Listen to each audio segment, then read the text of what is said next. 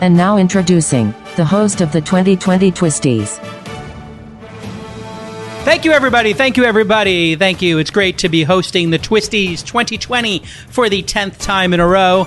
Sorry to Ellen and to Dave Chappelle, who didn't get the hosting spot for this year. We are going to have an incredible show tonight, everybody. This Week in Startups is brought to you by Embroker. The Embroker Startup Insurance Program helps startups secure the most important types of insurance at a lower cost and with less hassle. Save up to 20% off of traditional insurance today at Embroker.com/twist. While you're there, get an extra 10% off by using offer code TWIST. The Twisties 2020, starting off with our most prestigious award, the WTF Moment of the Year. And this was submitted, all of these awards submitted by you, the audience. I don't know the winners, but here we go. The WTF Moment of the Year goes to Nikola founder Trevor Milton. Oh my Lord, what an incredible episode that was. Hundreds of you requested Nikola to be on the program, the Nikola founder, Trevor Milton. And we were shocked when the CEO of this spectacular $34 billion company agreed to come on episode 1090 back in July. They were at literally a $34 billion valuation in June. Trevor was riding high, but your boy Jake Hal knew that something was amiss. I knew it. I got the Theranos vibes. I got the scam vibes. I got the riding on Tesla's coattail vibes. And I had told you all, Jason's rule. When a company becomes worth more than $1 billion and they have not launched a product yet, they have no customers, no product, what is it? It's either a scam or it's going to zero. That's my rule. I've been correct. I will continue to be correct, I predict. Now, you see Magic Leap in Florida worth billions of dollars. Where's their product? I don't know. We had, of course, Theranos. There are many examples in history where the market gets ahead of itself, and perhaps none were more tragic, embarrassing, and perplexing. Let's roll to the tape of me doing what I think was a spectacular job of just laying that rope. Everybody said, hey, you're being a little easy on this guy. Come on, you know what I'm doing. I was just giving him the rope. I was letting him run because I knew the more he talked, the more we would learn. And the more we learned, the more we would learn that this thing was a dumpster fire. Let's roll the tape. So now you've got all this cash on the balance sheet, and you've got all this runway. But this building a network of hydrogen chargers and coordinating the building of hydrogen trucks and satisfying a bunch of customers seems like an awful lot of work. And then I'm not sure exactly the date you announced it. What date did you announce that you're going to take on Ford's F-150 pickup truck and Elon Cybertruck and the Rivian? Rivian is the other. Rivian. Yep. Sorry, Rivian. So now you decide, F it, I'm going to create an F-150, the best-selling car in the United States, I think, and obviously the best-selling truck. Why would you take on more work? That's a good question. Yeah. So here's the reason why. Our trucks are a gravy train with money. That's where all the money comes from is our big semi trucks, right?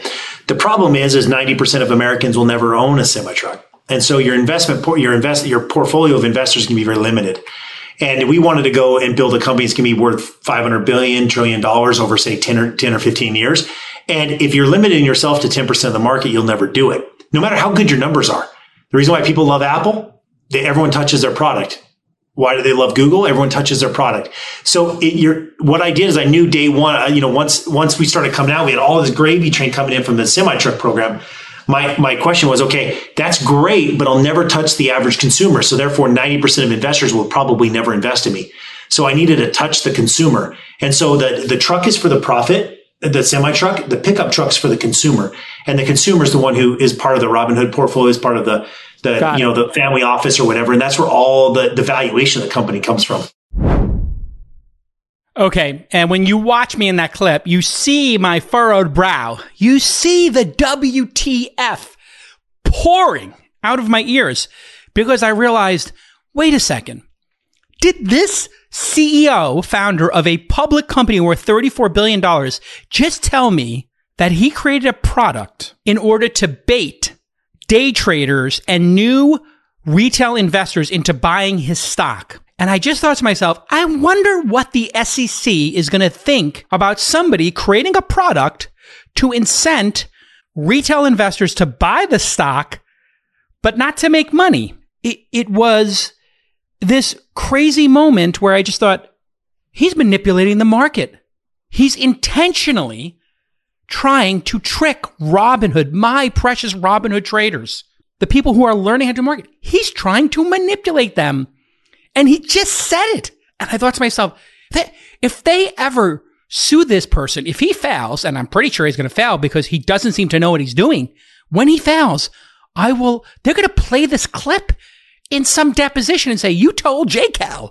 And you know those people who are, the attorneys who are going to sue them, they're all fans of the show. They've already seen this. There's probably ambulance chasing lawyers who watch this show just waiting for the 1 in 500 founder who is going to be a fraud. They're just waiting for somebody like him to step into their class action lawsuit. As of December 1st, it appears the Badger has been discontinued as GM renegotiated the Badger production out of their contract with Nikola in late November. September, of course, Trevor Milton steps down as CEO. There are personal allegations against him that are just gross and horrific, and I'll just leave it to you to Google them if you are so inclined. But this is an important moment for all of us to reflect on. 2020, year of the SPAC. And be careful. Just be careful. If you see a company and it's SPACing, make sure they have a product or customers. Make sure maybe if it's not launched yet, that it's a credible CEO, that it's a credible promoter for the SPAC, and that maybe they have deposits for their stuff, etc. And I started asking him about these contracts. He didn't have the details. And obviously, I will stand by my position that Nikola will not exist in 2 or 3 years, and it will be a zero. If you still own the stock, I beg of you, buy something like Disney, something we know will be here. When we get back from this break, that's right, everybody, it's the episode of the year on This Week in Startups. It's a surprise, and it's pretty spectacular when we get back on This Week in Startups. You need business insurance for your startup, and you need look no further than Embroker. E-M-B-R-O-K-E-R. Embroker is going to save you time and money. Their prices are up to 20% lower with better coverage than the incumbents. Go from sign up to quote and purchase in just 10 minutes. When you work with Embroker instead of traditional business insurance companies, you're not dealing with large, slow incumbents. Nope. Sign up takes days, not weeks, and the process is transparent with no opaque pricing. There are 4 crucial types of insurance, and I go through this all the time with you. Cyber insurance, that covers hacks. D&O, that's directors and officers. Those are the important people in your company. They won't join your board unless you have your D&O set up in case you get sued. E&O, that's errors and omissions. Because every major customer you're going to have for your products is going to say, hey, do you have E&O? Show us a certificate. Okay, we'll do the deal. And of course, EPL. Sadly, employment practices liability is a reality today because somebody on your team might do something stupid, or somebody might feel they were wrongfully terminated. Even if you're in the right, it does not matter. You need to protect yourself. You need to protect your business. This is your livelihood. You have a moral obligation to your team to get that cyber D&O, E&O, and EPL. You can instantly buy custom-built insurance for your startups at embroker.com/twist. And while you're there, you'll get an extra 10% off if you use the offer code TWIST, T-W-I-S-T. It's very important you use that offer code. Very important. You go to this URL if you have a startup, embroker.com/twist. All of my startups use it. I'm telling you, they all love it. Thank you again to our sponsors for this year's Twisties. And I'm just finding out about this now. Y'all picked, and this is a real dark horse, had no idea that this would be the guest of the year, Index Ventures partner Sarah Cannon, who appeared on the first episode of Angel Season 4 back in January when we were doing shows in person. Here I am, layered with 3 different layers. I almost hit 4 layers. I should have brought a scarf with me. But there were some incredibly funny moments. We were talking about tons of issues, and this is super prescient because we were right before the pandemic, and tons of fun moments. We got to have her back on the pod because she was a riot and super smart. Let's throw to the tape. What could we change here that would increase upward mobility? I'll go first, or you can go first. You pick. Okay, I'll go first. Great. I knew you would. The quality. I mean, you got accepted to Harvard and Stanford. Like, there's no chance you're going to be like, no, of course, you're the host. You go first. Oh, no, I'm rude. Your hand goes right up. No, I'm rude. Were you the first person? Like 1/3 of your classes were class participation. When I was at GSB, literally, I've never seen 100% of people raise their hand when the professor said, does anybody have any feedback? No, and then there's the poor one guy who doesn't raise his hand, and he definitely gets cold calls. There was a TA who had a picture of every single person in a spreadsheet, and when they asked a question, she typed in if they asked it. And there's a problem with Sarah. It's a really easy name to say, so you really get called on a lot. Oh, yeah. Okay, yeah, so maybe I raised my hand. Go ahead. This is great. Reforming the quality of our K-12 education system. Fantastic. Education 2 was on mine. But I will not pick that as my first. What's your first? My first is to change the accreditation laws to be sophisticated laws so that any person in the United States who's able to play roulette in Vegas is also able to invest in private companies. So if you were an Uber driver or an Airbnb host, you would be able to freely buy shares in the company and not be stopped. Because then the debate that we're talking about of the millions of people driving for trucking companies, Uber and Lyft and Postmates could say, for every $100,000 you bill through the system, we are going to give you $500 in shares at the current valuation, which they cannot do because of the oppressive, patriarchal rules that make capital gains and private company investment something for the rich, not the poor.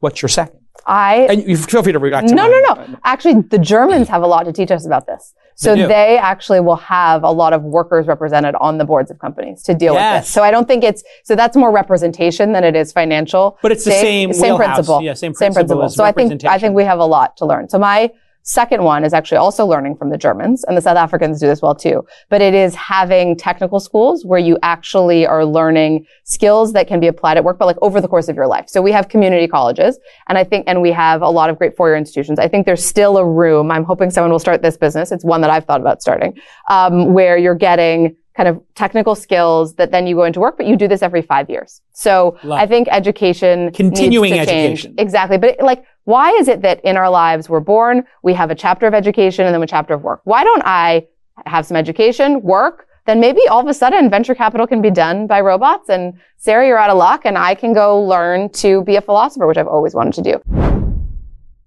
All right, listen, amazing. I watched that clip and you see that rhythm with a guest, that back and forth, that volleying. That's what you're always dreaming about when you're a podcast host. I have that with Raboy. Obviously on the All In podcast, you see us passing the ball around like the Warriors, getting the extra crisp pass in. And I think that's why you, the audience, picked her as the guest of the year. There was great chemistry, and I think we got to make her a yearly guest. I'm going to ask producer Nick to go ahead and put her down as a yearly guest. And having won the best guest of the year, I think it's only right that they get to come back and defend in year 2. So for 2021, look for Sarah to come back on the program. And, this was very interesting. The discussions we had accelerated through the year. So one of the things I try to do with the show for my own enjoyment is thread the topics and try to keep them in my mind. And accreditation, the discussion we had here, we wound up ending the year with Hester from the SEC talking about this issue, and everywhere in between talking about the issue. Even on the All In pod, we talked about accreditation laws, and we've had a ton of people talking about ISAs, income sharing agreements. And I've now made 2 or 3 investments in this space. I've only announced 2 of them. So stay tuned. And we had a couple of episodes about ISIS. So maybe you're doing some math right now. And maybe you will be able to get your beak wet. Of course, on August 26, 2020, they expanded the accredited investor definition over the SEC. Thank you to our friends at the SEC. All right, here we go. Funniest moment. This winner is one I wasn't expecting. And this is episode 1123 when I reacted to Apple's iPhone 12 release. And I guess it was one of those days where I just went off. But when they went to this shot of the roof of the mothership headquarters, I couldn't believe what they were telling me here. But listen to this, folks. We've also been transitioning our iPhone manufacturing partners to renewable energy. Okay, that's great. Renewable energy is perfect. We looked for ways to cut waste and use less material. Okay, I'm with you. Cut waste is a great idea. Customers have over 700 million Lightning headphones. Okay, we got headphones, and yes. Many customers have moved to a wireless experience. Yep, I bought 3 pairs of AirPods, or other sure. wireless headphones. Definitely. And there are also over 2 billion Apple Power adapters out in the world. I bought all these adapters from you. I got them in every room. Counting the billions of third-party adapters. Yeah, I buy the Anchor ones. So we They're are better than yours and these cheaper. items from the iPhone box. What? Which reduces carbon emissions and avoids the mining and use of precious materials. Removing these items also means a smaller, lighter iPhone box. And this is where my head just explodes. Like, they're charging you $1,200 for a phone, but they took out the charger because there's already 2 billion on the planet.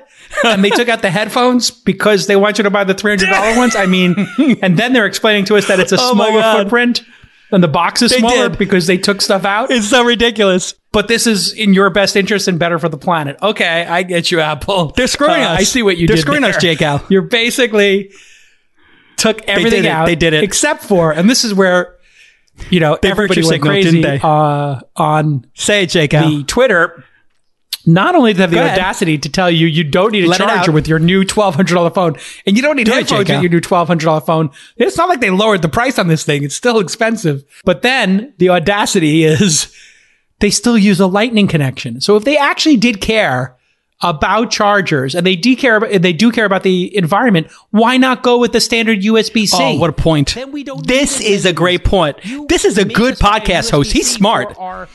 You smart, J-Cal. You make us buy it for our MacBooks and our MacBook Airs and MacBook Pros, and every other device has moved to USB-C except for this one device, which still makes us buy redundant Lightning cables. So forgive me, but I find this ridiculous.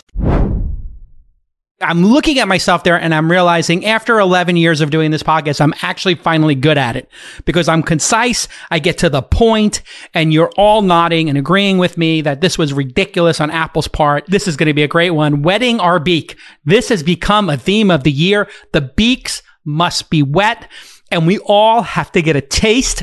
If we've learned anything in 2020, for me, it's the theme of the year. We all, you, the audience, me, the besties, my LPs, the syndicate.com, everybody needs to get their beak wet. And the wet beak of the year, here we go. Darius Goldman, founder of Meritas, is on the program with his full-service SaaS platform for ISAs. And I was in awe of him, and I started the negotiation early. Let's go to the tape where I, negotiate with Darius, who is a super fan of the podcast, who could not believe that after a decade of listening to this podcast, he actually got to be on it. And now his super clean cap table. Oh, my dream is a cap table with only the founder on it for me to swoop in and be that first investor. Sometimes I wake up in the middle of the night knowing I was the third or fourth investor in Uber and say, why wasn't I the first? And here, with Darius, my rising star, he is allowing me as a super fan to become the first investor in Meritas. Let's listen to the tape.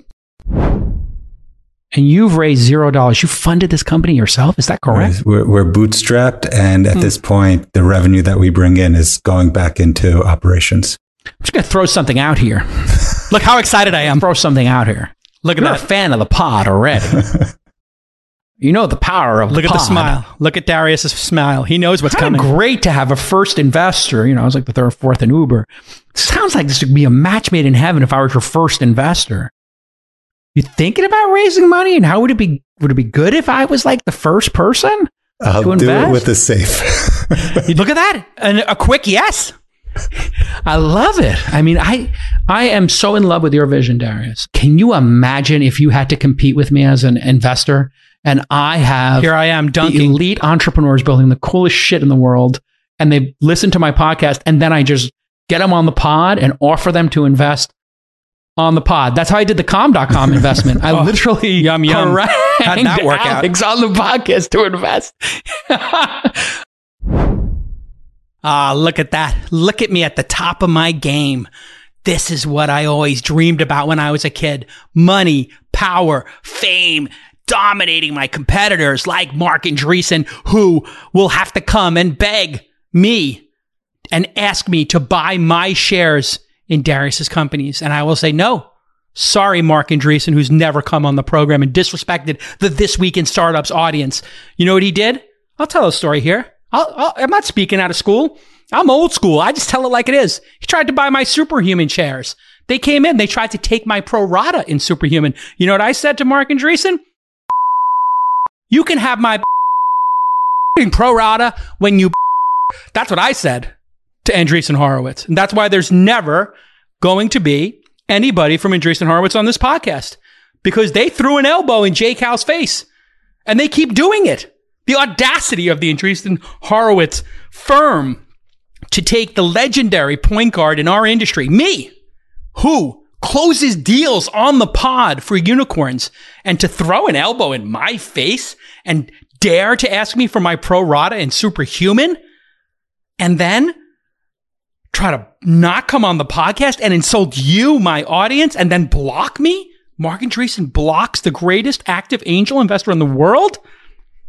Stunad, get out of here. And to the PR people over Andreessen Horowitz, it's never going to end. It's never going to end.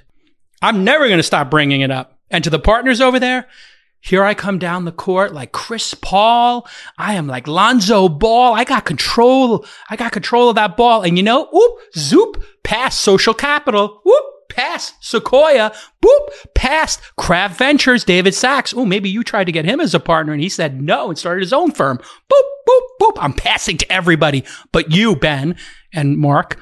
And listen, I'm old school. I hold a grudge. And I think that's the grudge that we will be holding for a long time into 2021, until maybe Marc Andreessen and Ben stop being so disrespectful and come on the pod. I mean, I don't know. Maybe we've burned that bridge too much. Who is the reoccurring guest of the year? I'm going to rip open the envelope right now. Let's get that envelope ripping sound, Nick.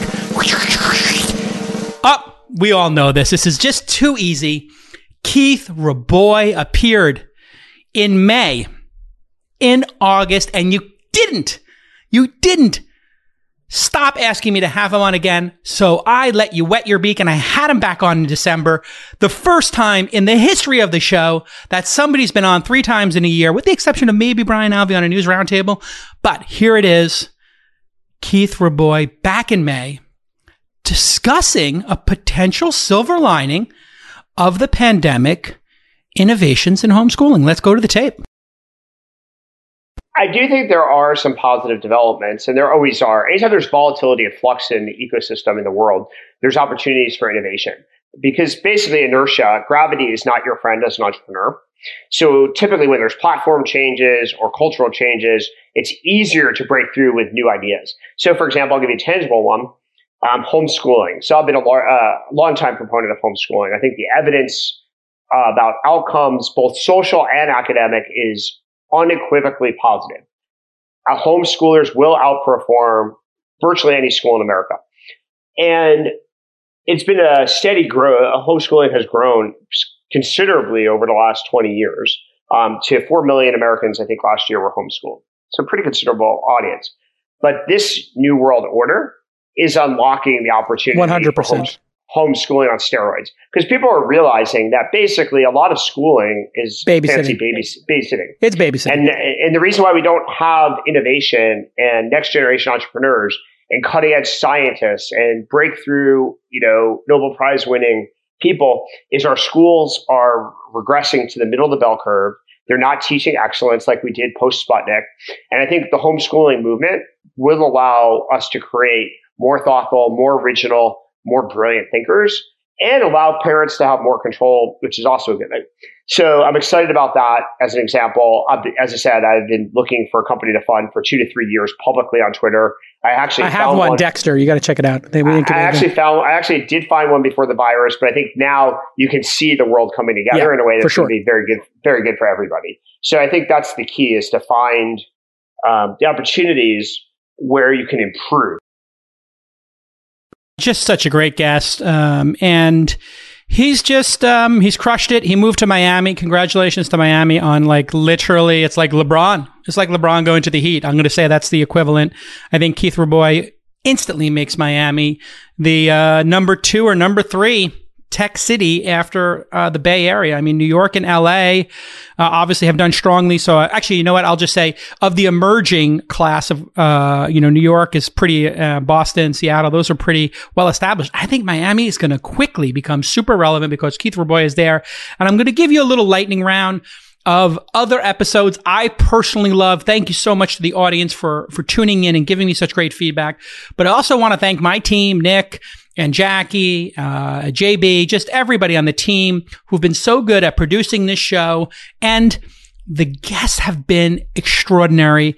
Just working backwards in 2020, I loved having Dave Portnoy from Barstool Sports on. That guy's my kind of old school media entrepreneur. He's sharp-elbowed. He wants to get in fights. He's going to defend his position. The stories about Call Her Daddy and him and his 20-year overnight success and battles was just, to me, inspiring. Brad Feld coming on. A lot of heartfelt moments. Really, really loved having him on. And Darius, obviously, if I wet my beak there, that's, we talked about, is going to be a big one. Episode 1143 with Cortland. He was a surprise, just really incredibly insightful. And I love the folks who are focusing on the builders like him, and Daniel Gross, who was also on. I don't remember what episode number, but Daniel Gross was another surprise guest. I put Daniel and Cortland right in the same strata for me of people really focused on the builders in the world, those first-year builders. Pioneer app and Indie Hackers, 2 places you definitely got to spend some time with. From my own portfolio, I really loved having Andrew Farah from Density. That's been incredible for me. I think the best collab of the year is probably me and the boys from Acquired.fm. You all love that. My old school friend coming on, best old school friend who I haven't talked to in a while, was Jamie Siminoff from Ring. We had to get through some PR nonsense because, hey, listen, he's a big hotshot now over at Amazon, but man, he was amazing. Then if we go down the list, I really, really enjoyed having, in terms of legends, I always like to show some respect to the people whose shoulders we're standing on. We had Dave Weiner on and Brewster Kahle this year, different episodes. And boy, if you want to know how we all get to do what we do, understanding what Brewster Kahle did for this industry and understanding what Dave Weiner did is absolutely critical. In terms of the mentor word of the year for me, SurveyMonkey CEO Xander Lurie, who has been personally a great mentor and friend to me. Loved having that on. Desktop Metal was the wet my beak moment, I think, among a lot of beak wetting moments after the Darius one, because Desktop Metal getting to go public through a SPAC, really personally meaningful to me, and so many, many more moments I could comment on. We obviously had the Trevor Milton episode in 1090. That episode's going to live in infamy. I have to thank Alex over at TechCrunch for being on the pod so many times. By the way, Pioneer founder Daniel Gross was on 1079, and Pomp came on 1078. That was a good run we had. I think the run of 76, 77, 78, 79, and 80 was just a killer run. I just want to go point this out. I think this is my best streak. This is when I really had the hot hand.